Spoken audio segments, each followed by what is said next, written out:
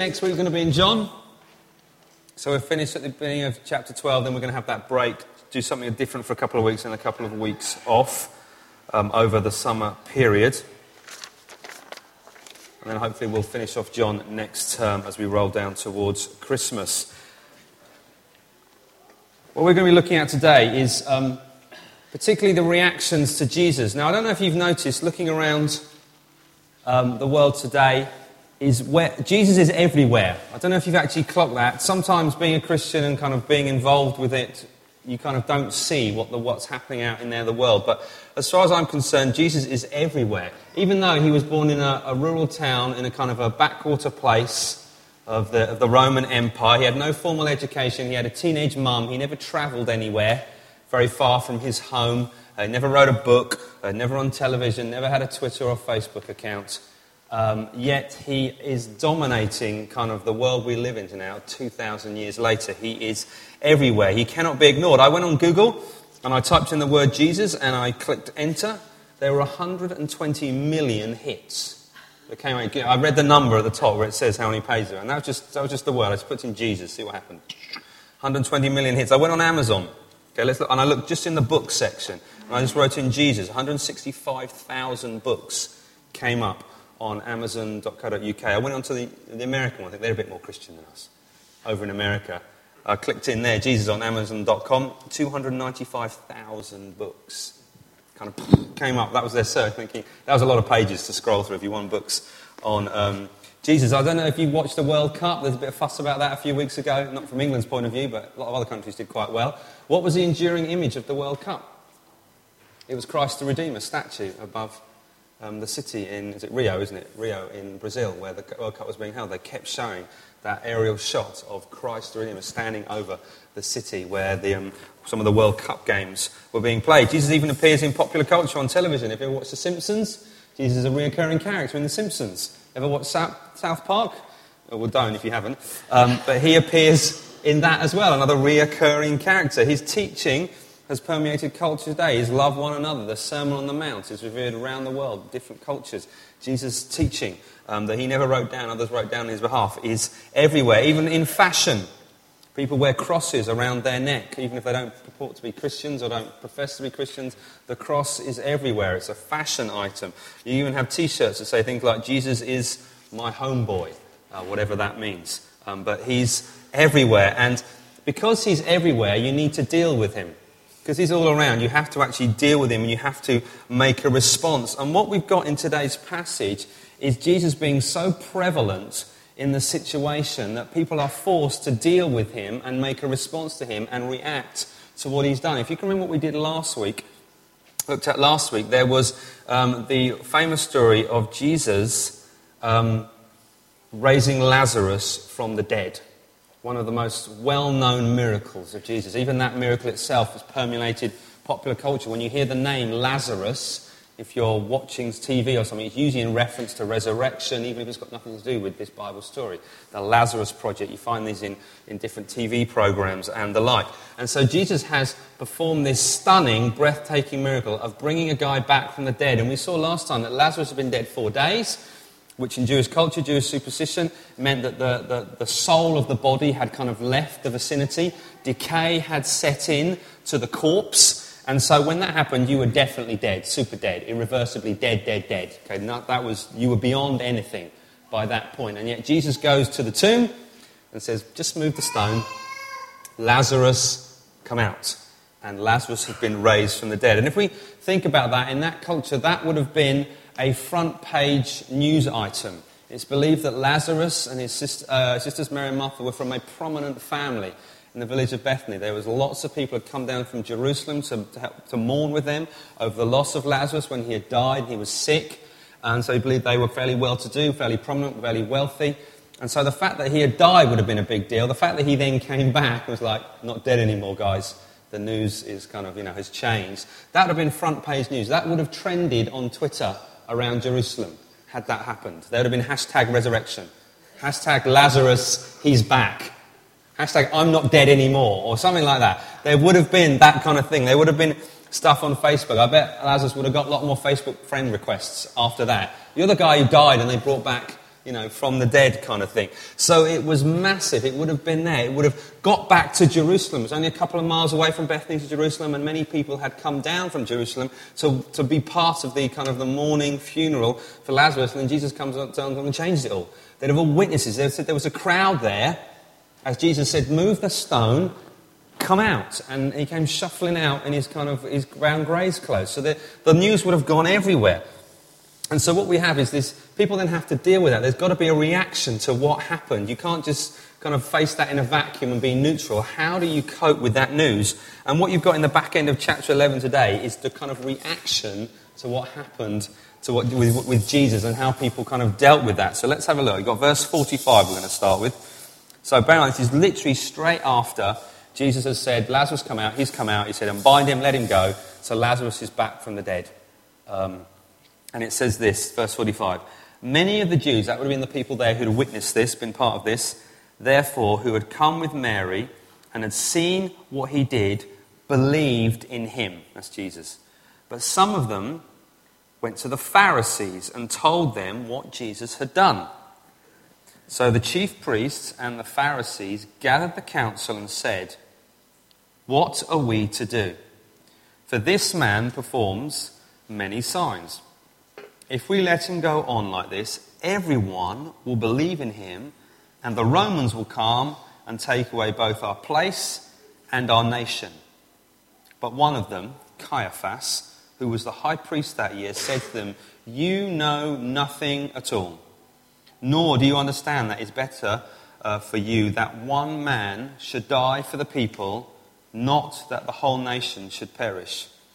He did not say this of his own accord, but being high priest that year, he prophesied that Jesus would die for the nation. And not for that nation only, but also to gather into one the children of God who are scattered abroad. So from on that day, they made plans to put him to death. Jesus therefore no longer walked openly among the Jews, but went from there to the region near the wilderness, to a town called Ephraim. And there he stayed with his disciples. Now the Passover of the Jews was at hand, and many went up from the country to Jerusalem before the Passover to purify themselves. They were looking for Jesus and saying to one another as they stood in the temple, what do you think, that he will not come to the feast at all? Now the chief priests and the Pharisees had given orders that if anyone knew where he was, he should let them know so that they might arrest him. Okay, the reaction to Jesus.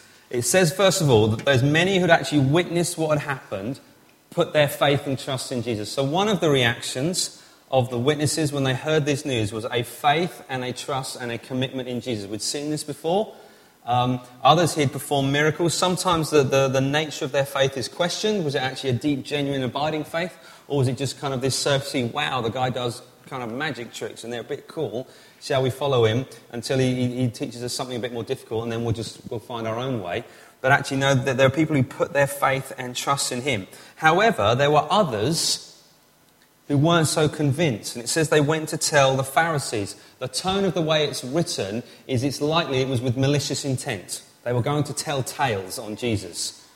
It's like what the kids do at school. They grass on one another. Someone does something and they grass them up and they tell them. So they ran to the Pharisees to tell them what Jesus had done. Now the Pharisees were a group, we've met them before, they're a group within the kind of the Jewish religious thing, and they were devout believers. They loved God, they loved his word, the Bible, as they had it. They would have only had sort of the Old Testament, particularly the law, the first 5 books of the Bible. They were zealous for God, they were zealous for his law, they were zealous to keep the law and honour God. And so they were, in our vernacular, they were good, Bible-believing, church-going people. Okay, that's what and they were zealous for the things of God. They kept the commandments. In fact, they added commandments to the commandments, so they made sure they never even broke the commandments, because they added extra ones. And so they built a hedge around the law of God to make sure that they would never be guilty of breaking it. And they were very kind of passionate about that. And there were many, many around at that time, and they were considered quite highly by the average Jewish people. They were considered kind of godly men who loved God and wanted to serve God. But they hear about this, and they've had problems with Jesus all along. They've come up against him. They found themselves at odds with him repeatedly. And they hear about this kind of, what's Jesus done now? He's raised someone from the dead. And what they do is they go to the Jewish ruling council, the Sanhedrin. is what it's called. It's referred to the council there, which was the ruling council of Jewish, which covered all matters religious, but also political and legal as well. They think there's about 70 members in this council. So it was fairly big. It was dominated by the high priest and his family, and the high priest is mentioned there. So they bring this matter before the council. What's going on here? What's going on? And the Pharisees would have been part of this council. And so you can imagine 70 people in a room kind of talking, debating about what's going on. And Jesus is agenda item number one. So they've been called to order. Number one on the agenda, let's go through. Order of business, Jesus raising people from the dead. Now, what they do is I find fascinating when you read this. It says, they said, the council gathered and said, what are we to do? For this man performs many signs. So what are they acknowledging? Jesus performs miracles. They're not denying who he is. They're actually saying, this guy performs miracles. And we've looked at some of them in John. We've had water into wine, we've had feeding of the 5,000, we've had healing the official's son, the man who was lame, the man born blind, and now we've got a guy who's been raised from the dead. So a pretty impressive resume of signs that we've already seen in John's Gospel, let alone if we go to the other Gospels and have a look at all the other things Jesus has done as well, because there's a fuller account if you get the other 3 Gospels involved. So they recognise that Jesus is a miracle worker.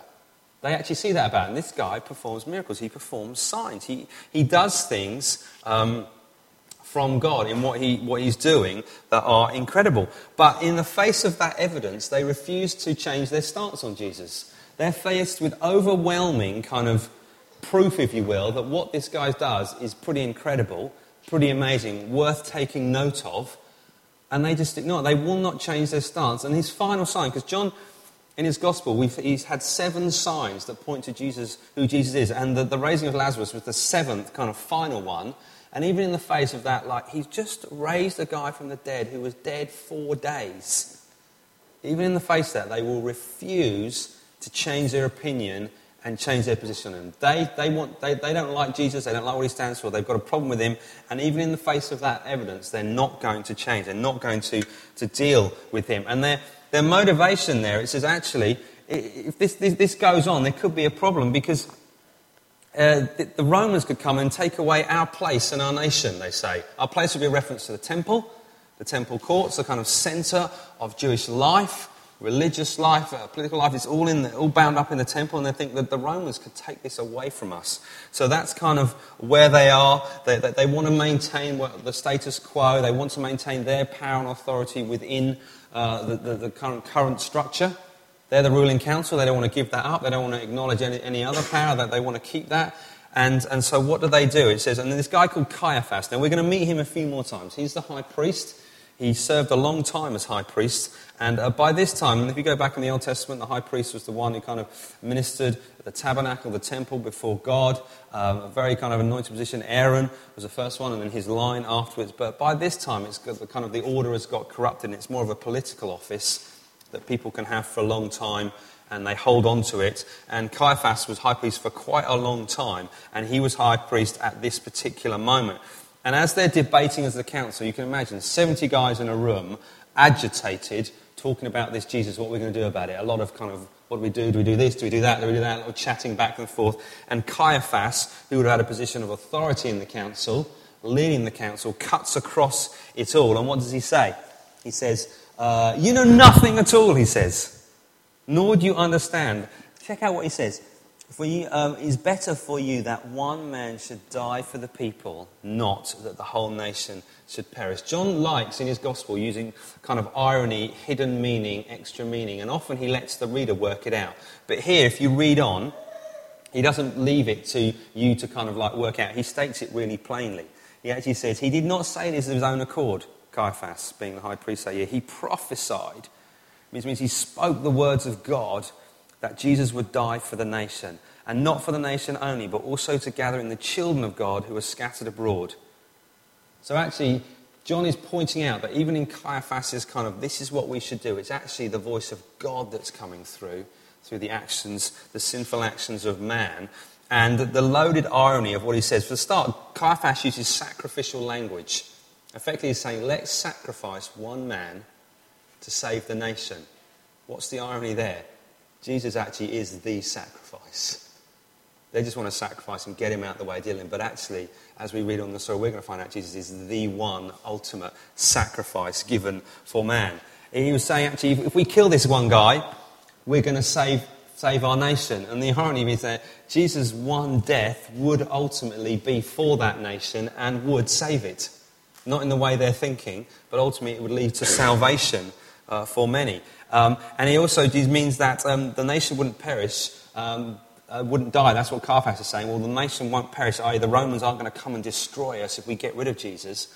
But actually Jesus' death means that they're not going to perish eternally if they put their faith and trust in him. They're thinking very kind of earthly, temporally, and actually behind that, Jesus' one death is going to mean, one day will mean actually you don't even have to perish eternally if you put your faith and trust in him. And the other kind of thing, in view of history, when this gospel was written, about AD 90, the really tragic elements of what Caiaphas was saying, even though they did it and they followed through their actions to kill Jesus, the nation did ultimately perish. Because in AD 70, there was a rebellion in Jerusalem. Rome came and levelled the city, levelled the temple, put many to the sword, and ultimately, not long after this was said, the nation was effectively destroyed, which is what they were trying to prevent. And actually, when the readers would have got this book about AD 90, 20 years prior, they'd be reading these words and actually thinking, how tragic is what this man's saying, that actually it did come about, the nation did perish. What they were desperately trying to save the wrong way ultimately came to pass anyway. Caiaphas' motives were political. He thought, if we just kill this one guy, everything will be okay. He wasn't seeing the kind of the bigger picture. And the prophecy, John is saying, actually there's a bigger thing going on here. There's actually a theological kind of truth behind that. He's thinking on one level, kind of sinfully, let's kill this one guy and everything should be okay and no one was going to rock the boat. But actually, ultimately, Jesus is going to die for the sins of the nation and not just them, those who are scattered abroad. Ultimately, in its first meaning, that's reference to other Jews who lived around in the dispersion, lived around throughout the Roman Empire. But from our point of view, we can see the wider foreshadowing of the church and actually God's desire to bring in the nations of the world, every tribe, every language, every people, which would include us into that. So actually, even in what Caiaphas is saying and even what John's pointing out, there is that prophecy talking about us. And it says that the high priest said this, let's just kill this guy. And it says that they accepted the plan. The Sanhedrin, the council said yes. And in verse 53 it says, from that day on, they made plans to put Jesus to death. And what that means is there was a resolution. That means there was a commitment. They made a firm decision in their hearts that they were going to kill Jesus. Effectively, the decision was made. All they needed to do was carry it out. It's like if there's going to be a military strike against a foreign power, the decision is made up top by whoever's in charge, the Prime Minister, the President, and they make a decision, we're going to do this. We're going to launch a military action. We're going to send a missile strike, or we're going to send troops in there. And then all that it needs is a trickle-down effect through the command structure for the actual action to happen, the troops to go in, the planes to set off, the missiles to fire. And what they've done at the top of the command structure is, we're going to kill this guy. They've made a firm, resolute decision, and all they need now is that to trickle down, and they actually need to get their hands on Jesus and follow through. And they're obviously going to seek to arrest him, but they don't want to arrest him so they can put him on trial. As far as they're concerned, he's guilty. They want him to arrest him so they can kill him. They've gone beyond that. Let's get him on trial, bring evidence, get a verdict, all that. No, they're beyond. They're like, we've made a decision. We're going to kill Jesus. And so their reaction to what kind of Jesus has been doing, and ultimately Lazarus kind of raising Lazarus from the death, was almost the nail in the coffin, if you will, the last straw. And actually, we've got to kill this guy. We've seen rising opposition over the last chapter, increase, and then it's got to this point where it's actually, no, we've had enough. This guy has to die. And it says, what was the response, the aftermath of that? It says, therefore, Jesus no longer walked openly among the Jews, but he went to the region near the wilderness, to a town called Ephraim, which is about 12 miles from Jerusalem, so kind of a way out from the political centre and all the stuff that was going on there. So Jesus withdrew himself. So within this context, Jesus would have known they were after him. They know what to do, and he chose to withdraw himself. And what we see here is actually Jesus being obedient to God the Father's timing. We know Jesus was going to die, and we know that was his plan. He's spoken about it. He knew where he was going, but he knew he wasn't going to die at the hands of man at their will. He was going to die at the will of his Father and his will and his timing. He wasn't going to be forced into something. When Jesus was going to die, he would go willingly and submit himself, not because other forces grabbed hold of him and took things out of his control. So he withdrew, waiting for that timing. And then we see there's another mention of the Passover there, which is actually the third one in John. We've already had 2 Passovers mentioned. And this is the third one because John, when he writes his Gospels, likes to base them around the big feasts in Jerusalem, the big religious feasts. And we've seen all that all the way through. And this third Passover is coming. And this is the final Passover for Jesus. When we get to the Last Supper, and actually Jesus sharing this last meal with his disciples, that's what he's talking about here. So this Passover is coming, and Jesus is waiting for that moment. That's when he's going to return to Jerusalem. And it says that many were coming into Jerusalem at the time. The population of Jerusalem, I think, doubled in size over the Passover, with a number of pilgrims coming in.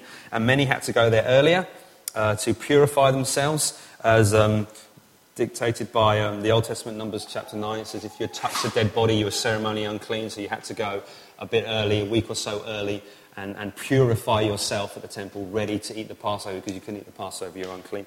So there would be an influx of kind of pilgrims coming to Jerusalem, ready for the Passover, getting ready. But what were they doing when they came? They obviously came for the ritual purification, but there was only one topic of conversation. Social media would have been abuzz.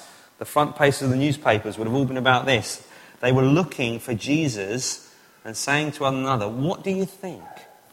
Will he not come to the feast at all? Is he around? Basically saying, where's this Jesus guy? Is he going to come? Is he going to turn up? There would have been a buzz of anticipation. They'd heard about, did you hear? He raised Lazarus from the dead. Really? Oh yeah, I know someone who was there. They watched it happen. He was dead in the tomb. There were weeping people. You know, professional wailers were there. Mary and Martha, his sister, were crying. Even Jesus turned up and cried. And then guess what? They pulled the stone back. He said, come out. Lazarus came out. And it was just amazing. Really? Do you think he'll get to do that again? Is he going to come around? I've heard about these other miracles he's seen. So there was a buzz of anticipation. What do you think he's going to do? Is he the Messiah? Is he the chosen one? Are we going to throw off the Romans finally? There's this buzz would have been going around at the time. That's what happened. That explains, when you get to the triumphal entry, why people reacted the way they did when he came in. And they waved the palm branches and he was on the donkey and people just went berserk. Because there was an expectation. Jesus was coming, something's going to happen. Is this the one? John the Baptist, he spoke about him. He said this guy was the one. He was one. And he's got followers and all this kind of thing. But the religious people, they want to kill him. And it says that actually at the end it was an open secret that the guys in charge were trying to arrest him. So you've got this expectation, Jesus is coming, Jesus, what's he going to do? But wait a minute, the authorities wants to kill him. They want to catch him. And so it must have, people have a kind of, a bit perverse sometimes. People like to go and watch accidents, always look at an accident when you drive past in the car. You're almost like, what's going to happen here? Are they going to catch him? Are they going to arrest him? Are they going to put him on trial? Are they going to kill him? Is Jesus going to turn up, perform some miracle? Are we going to have a battle in the street? What's going on? And you can imagine it being like, fever pitch time. But the aftermath was they were all kind of talking about Jesus and wanting to know. So you can see that everything's being lined up for this big explosive finale of what's going to happen with Jesus when he comes to Jerusalem. Is he going to come to Jerusalem? And what's the result? So we've had this raising from the dead. We've got the kind of reaction from the people, from the authorities and others. And there's just 3 things I want to just draw out as we kind of finish today. The first one is I want to look at the responses to Jesus. The responses to Jesus. And these were divergent in the extreme. Now, there's an old saying from the Puritans that is, they say that the same sun that melts the ice hardens the clay. I hope you've been enjoying the sunshine recently, have you? We've had weeks of it and it's wonderful. It's not raining, it's England and it's summertime. These things don't often happen together, but they are happening now. And it's lovely and long may it continue through the month of August. So the sun has been out and it's blazing. But the fascinating thing about the sun is it can have different effects on different things. If you put ice out in your drink because you want it to be cold, the ice will melt. And gradually your drink will warm up. And if you put clay out and you mould clay into that and you leave it out in the same sun, it'll eventually become hard, really hard, rock hard, the clay, when it was soft and malleable. And the old phrase from the Puritan, the same sun that melts the ice hardens the clay, is basically saying, when God is at work, displaying his attributes, it can be the same thing, but there are different results. The same thing's happening, but actually the results can be different, and they can be different to the extreme. Like what melting and hardening are too different. They're not the same. They're at opposite ends of a spectrum. And what we've got here is, you've got, at the beginning there's a melting going on. It says, many of the Jews there who had come with Mary and seen what he did believed in him. They'd seen Jesus, they'd seen him come, they'd seen him weep at the tomb of his friend and then raise him from the dead, and they'd probably heard about all the other stuff and maybe even witnessed some of it, been a part of it. But their response to Jesus was a melting of adoration and faith and, oh my goodness, this guy is who he claims to be. He said he's the resurrection and the life. He must be. Look what he's done. All those other things, all the other I am statements we come across in John. All the things he's taught and said, all the miracles we've performed. The response was an acceptance and an acceptance of faith. And the result was they put their faith and trust in him and became his followers. In our vernacular, they became Christians. That's what happened. They became Christians. So the result of God's working, God's grace, God's love in action, the fact that the Word has become flesh and dwelt among us and is teaching and living there, the reaction for some was a melting and a response and acceptance of faith. And if you're a believer here today, that's what happened. God came and worked in your life, and your response was to melt and be part of that, and come and follow him and adore him and love him and put your faith and trust in him. But at the same time, the same working can result the other end. Outright rejection. Jesus raised a man from the dead. And by all accounts, the guy was a good guy. We haven't got anything about Lazarus like he was a local drug dealer or anything like that. Why did you raise him from the dead? Of all the people you could have raised it, there was nothing like that. Lazarus was a good guy. We reckon he was a family man because of other things we know about him. So you've got a guy who's been raised from the dead, member of the community, fairly prominent, probably a husband, probably a father, and he's been raised from the dead and restored. Where's the downside in that? Where's the negative thing in that? The compassion of Jesus for him, the performing of a miracle, yet the reaction for some was hardening. We'll go and grass, number one. And then those who are kind of hearing that, who've got some authority, what's the reaction? Death. We will kill him. In response to God's love being poured out and displayed in action in the world, the response was, we will kill it. We will fight it. We will stand against it.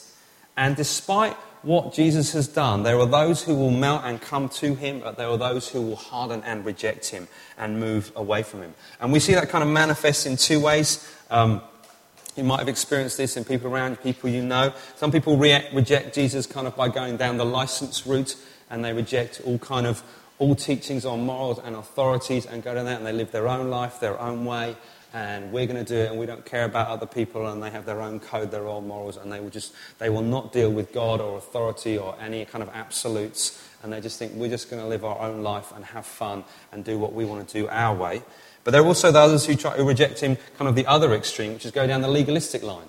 And actually they won't accept God and accept what he's done. They'll try and earn their way to God, earn their own favour. They'll give their time to making rules and trying to keep them, trying to live a good life, whatever that looks like, trying to be morally upright, trying to be better than the next person. Well, I'm not as bad as him. I'm not as bad as her.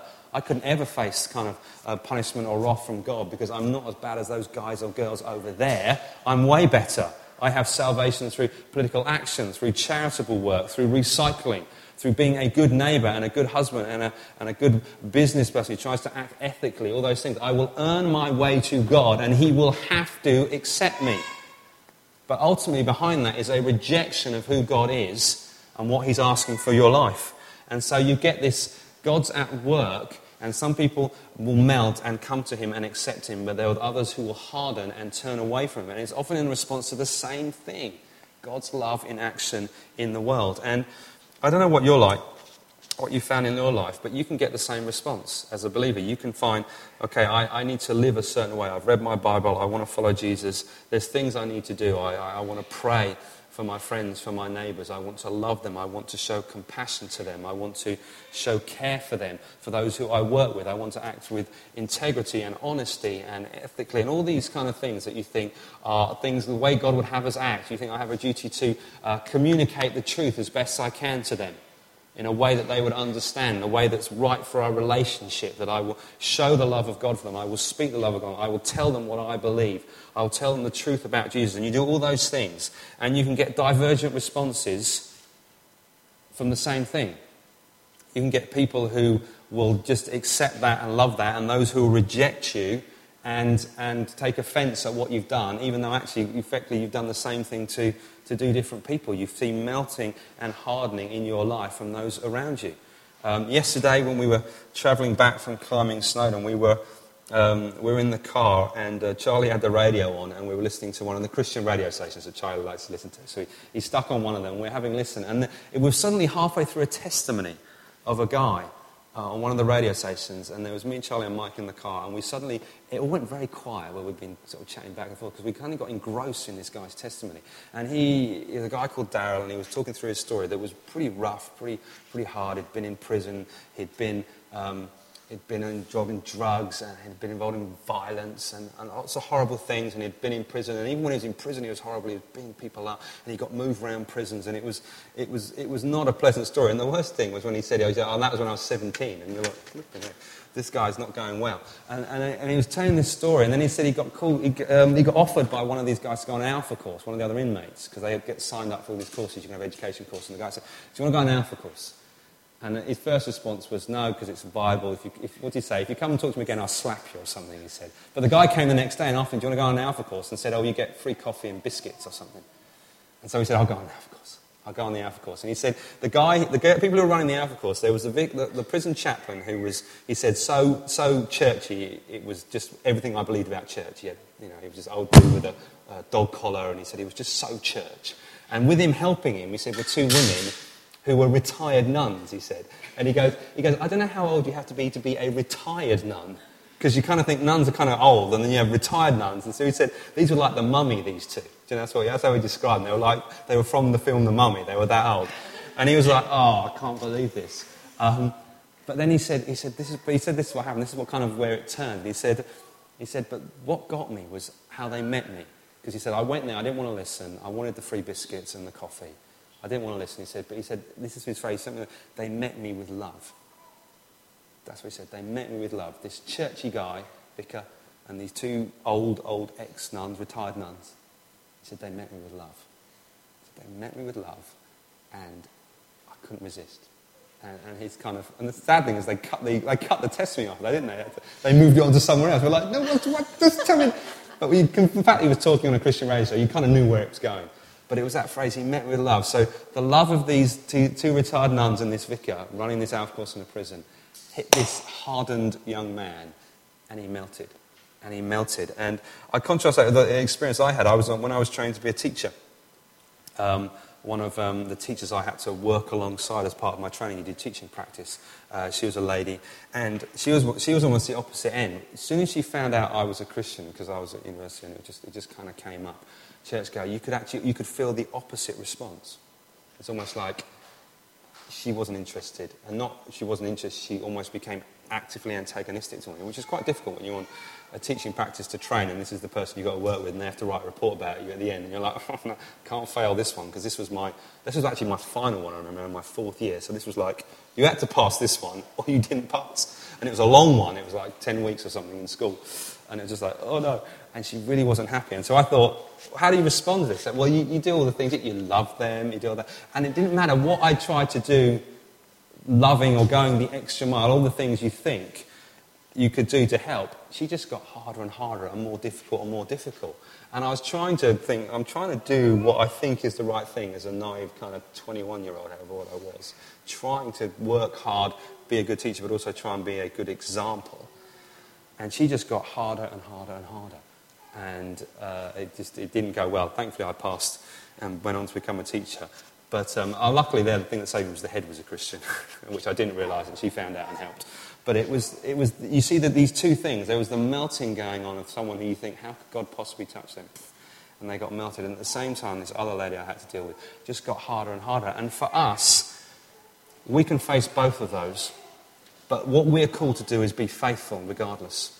It doesn't matter who you're facing and who you're dealing with. We're called to show the love of God. And whether they melt before you, and there's a response and it's wonderful and they accept the love of God in your life, or they become harder and harder, we're still called to do that. And if it happened to Jesus, it's going to happen to us. I don't know what your experience is like, whether you've had both of those things. If you've only had the acceptance ones, you're really blessed, and that's wonderful. But either if you've only had the hardening ones, that's still something we've got to be faithful, we've got to move, and people will react. And no matter how you act, even if you act in the most loving way, some people will just get hard and reject it. But we're still called to keep going. Let's move on to number two. Number two, motives for rejecting Jesus. The motives for the Sanhedrin, the council, to reject Jesus were purely self-interest. They wanted to be in charge. They did not want to give up their positions of comfort, power, apparent security. We realise it wasn't very secure. You fast forward 40 years, not secure at all. But they thought they were secure. They had power. They had authority. They didn't want anyone mucking up the status quo. Jesus was a threat to that. They didn't want that. They wanted everything there. They didn't want Jesus to come and stop them being in charge. Well, they sure as heck didn't want Jesus to be in charge. If he was God come to earth and come to his people, they weren't having that. I'm sorry, we've got everything buttoned up, God. We do not need you to come and muck all this up. And what this drives at the heart of is what it means to be a Christian. Because when Jesus turns up and starts making demands of the world on how you should live, you've got the choices. Do you accept him and submit, or do you reject him and say, actually, sorry, I'm in charge. There's already someone on the throne in my life, Jesus. We don't need you.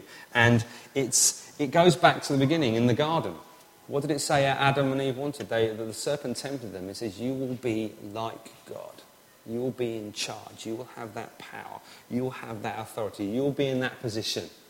That's what the serpent said to them. And what happened? They gave in because they wanted that. They wanted to be in control. And it's been the same ever since.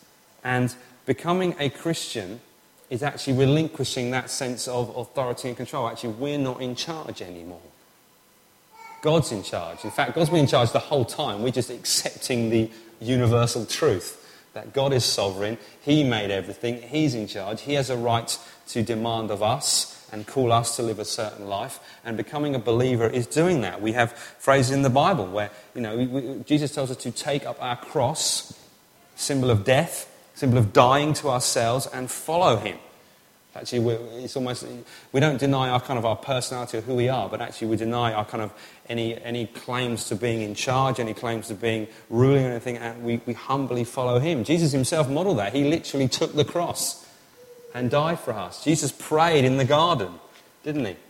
Not my will, but yours. He even demonstrated a submission to the authority of his Father in heaven. And I don't know if you've come across others in your life, those who maybe have thought about Christianity, or those you've known well who've ultimately rejected Christianity, or maybe they've accepted it and drifted away. It often comes down to, in my observation, my experience, a question of who's in charge, and a refusal to acknowledge that God's in charge and therefore he has the right and authority to say things. I've known people over my life who've basically stumbled over certain issues. They've actually thought, the fact that God has a say over what they do with their money, they just can't stomach. What God has a right to say about how you act with your money, you act with possessions. And I think, no, they want to choose. They're not going to give up their right to how they deal with their money, their income, their possessions in a way that God would want. And so actually, they've ultimately rejected it. The whole area of sex. God has got a say over how you use your body for yourself, but also in connection to others, and who you sleep with, and when you sleep with them. Actually, God says, I've got a say on that, and I'm going to make a demand on you. And I know people who have rejected and fallen away from the faith because they cannot submit to what God would have them say in terms of sexual ethics, sexual purity. And it's actually, no, I'm not interested in that. I will do what I want to do my way. And they've ultimately rejected God as a result. And that, the whole area of priorities. Who's number one in your life? How are you going to order your life? How are you going to deal with these priorities? People have actually saying, no, I will not put God as number one. Jesus will not be in charge. He can come down the list after I've done all the things I want, and then he'll fit in a slot at the bottom, and I'll try and fit him in maybe Sundays if I'm available, but the rest of the time, no, that's mine. Ultimately, that's what it's all about. And these guys in here, they rejected because they wanted to be number one. They wanted to stay in control. And if you're a believer here, you've obviously made that first step. You've actually recognised that God is who he said he was. Jesus is who he said he was. And said, actually, I want to have that demand on your life. You've put your faith and trust in him. But the question then is, as we walk through this journey of life, and the Bible says that we are changed slowly by one degree of glory to the other. We go through this process, sanctifying process, as we are gradually transformed to the image of Christ. And ultimately one day we will be completely transformed and see him face to face. Perfect. But actually, are there areas of your life now that you haven't relinquished control of? Sometimes I heard someone describe it that we're called to be living sacrifices. The problem with a living sacrifice, it can crawl off the altar. Dead ones don't. Dead stay there. We're living sacrifices. We sacrifice, we put ourselves in the altar and say, God, we're going to serve you. But then every so often we crawl off a little bit and say, actually, no, God, I'll have this bit back. And so are there areas of your life where you haven't relinquished control? Areas about direction of your life, what God's calling you to. Areas of money and possessions. Areas of attitudes towards people, towards his church, what he's doing. In the whole area of sexuality and all the sort of sexual ethics around there. Have you actually submitted that to God? Because the call of a believer is ultimately is that everything comes under God. Everything's under his control. There's nothing in all of creation that God doesn't say, that's mine. Which includes us and our lives and every area of our lives. And so I challenge you, if there are things in your life which you know that God's convicting you about, actually aligning yourself back. Don't act like the Sanhedrin, which ultimately led to that, right? We will reject Christ, we will kill him, because that's the path it's on. When you're rejecting something, you're going down that path. Deal with it now. We can get people to pray for you at the end of the meeting, talk through. So I encourage you, process that. Last one. Number 3. The result of all this was everyone was talking about Jesus. Whether they accepted or rejected, guess what? Everyone spoke about Jesus. What was the buzz at the festival? Where's Jesus? Where's he coming? What's going to happen? And I love this. You've got people planning to kill him, but they're still talking about him. They're still talking about him. He's the one on everyone's lips. And God's sovereign plan is being worked out, and ultimately it will prevail in the end. And there's nothing that man can do about that. Nothing. They might try and scheme. They might try and work things out like the Sanhedrin were doing. We'll try and get this, we'll try and sort this out. But ultimately, they were just part of what God was working out. And he was using sinful actions ultimately for his glory. And so, whatever situation you find yourself in now, whether you find yourself in a position where, things are going well, things aren't going quite so well, you find yourself in a position where there people are kind of rejecting you, rejecting Jesus in you, all these things going on, you need to know that ultimately God is working it out. Because Jesus is everywhere. That little bit of evidence I gave you at the beginning, he's everywhere and he ain't going away. Because he's king and he's ruler and he's in his creation and he's coming back and his church will grow.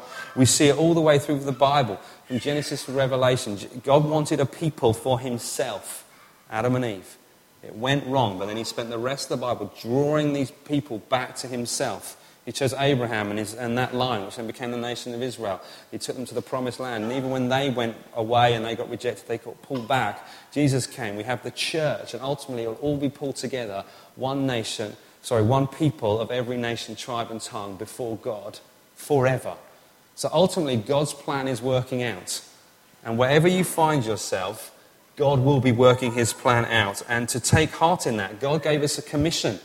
Matthew 28, we read it kind of this condensed form. Go into all the world, make disciples of every nation, baptize them in the name of the Father, Son and Spirit, teach them what I've told you. That's our commission, that's what we're on. Jesus said, I'm going to build my church. You don't have to worry about it. I'll build it.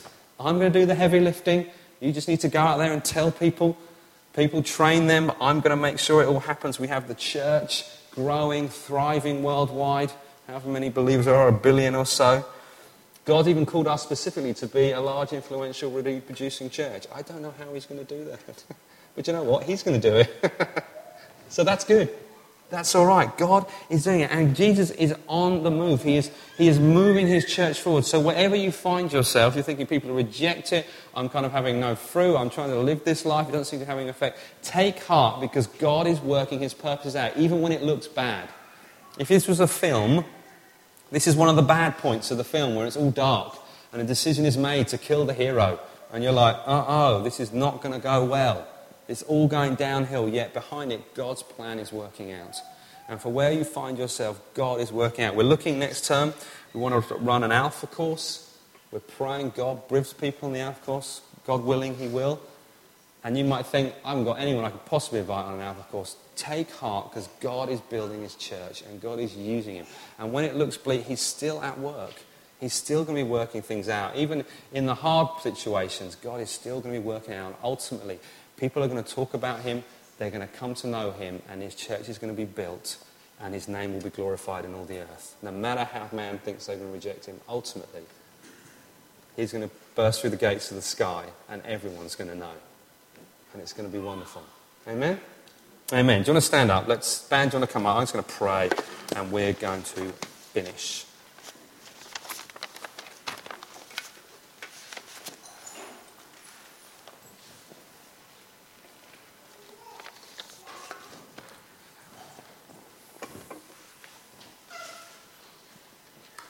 Maybe you just want to close your eyes. I don't know what's like for you at the moment. I don't know where you find yourself. Is it going well? Is it going hard? What battles you're up against? Are you finding acceptance because of your faith? Are you finding rejection because of your faith? Even indifference can be hard work sometimes because of your faith, and you're trying to live a life that God's called you to. You may have plans on your heart, desires to see God move in certain situations, certain people's lives. And you're praying, God, do something in that life, and they almost seem to be drifting further away rather than coming closer. I just want to pray for you, for grace on you, for the Holy Spirit on you to keep going in what you're doing, because that's what God's called us to. He didn't call us to be in charge and control all situations for us. He called us to live a faithful life, first and foremost. So Holy Spirit of God, I ask you come now, you fill your church, fill your people. You know their situations intimately. You know what they're facing and how tough it can be. You know the successes where things are going well and they've got great stories to tell, and they want to shout it from the rooftops. Lord, we thank you for them. Lord, we also pray whether it seems like people are hardening before them in the face of love and compassion and your work, Lord Jesus. God, we pray, God, you would melt hearts. Lord, we ask you would use us to do that. Lord, we thank you that ultimately it will work out for your glory and your kingdom growth. We believe that. We trust that, Lord. And God, we ask, Lord, you would use us to do that, Lord Jesus. Lord, where there are things in our life where we haven't given them over to you, Lord, we ask you to give us grace to do that. If there are things now even in your heart and you know what they are, I ask you just make a commitment now. Make that same resolution the council made. I'm going to do something about this. I'm going to give that over. I'm going to relinquish control of my job situation, my financial situation, any future spouse I may want, or any desired relationship I may have. Where God's going to lead my life, where I'm going to end up, I just relinquish that now before him. Lord, we thank you that ultimately you work for the good of your people. Lord, your desire is to train us, to grow us, to make us more like you. Lord, we love you and we praise you for that, Lord. And we just want to say we want to honour you and praise you today. We want to say thank you that you saved us. We thank you that you came to us, melted our hearts, brought us to new life in you, called us to follow you all the days of our life. And we want to say, God, we willingly do that. Today is another day, and today we will follow you. Lord Jesus, give us grace for this day, grace for this coming week. Lord Jesus. And God's people said, amen. Amen.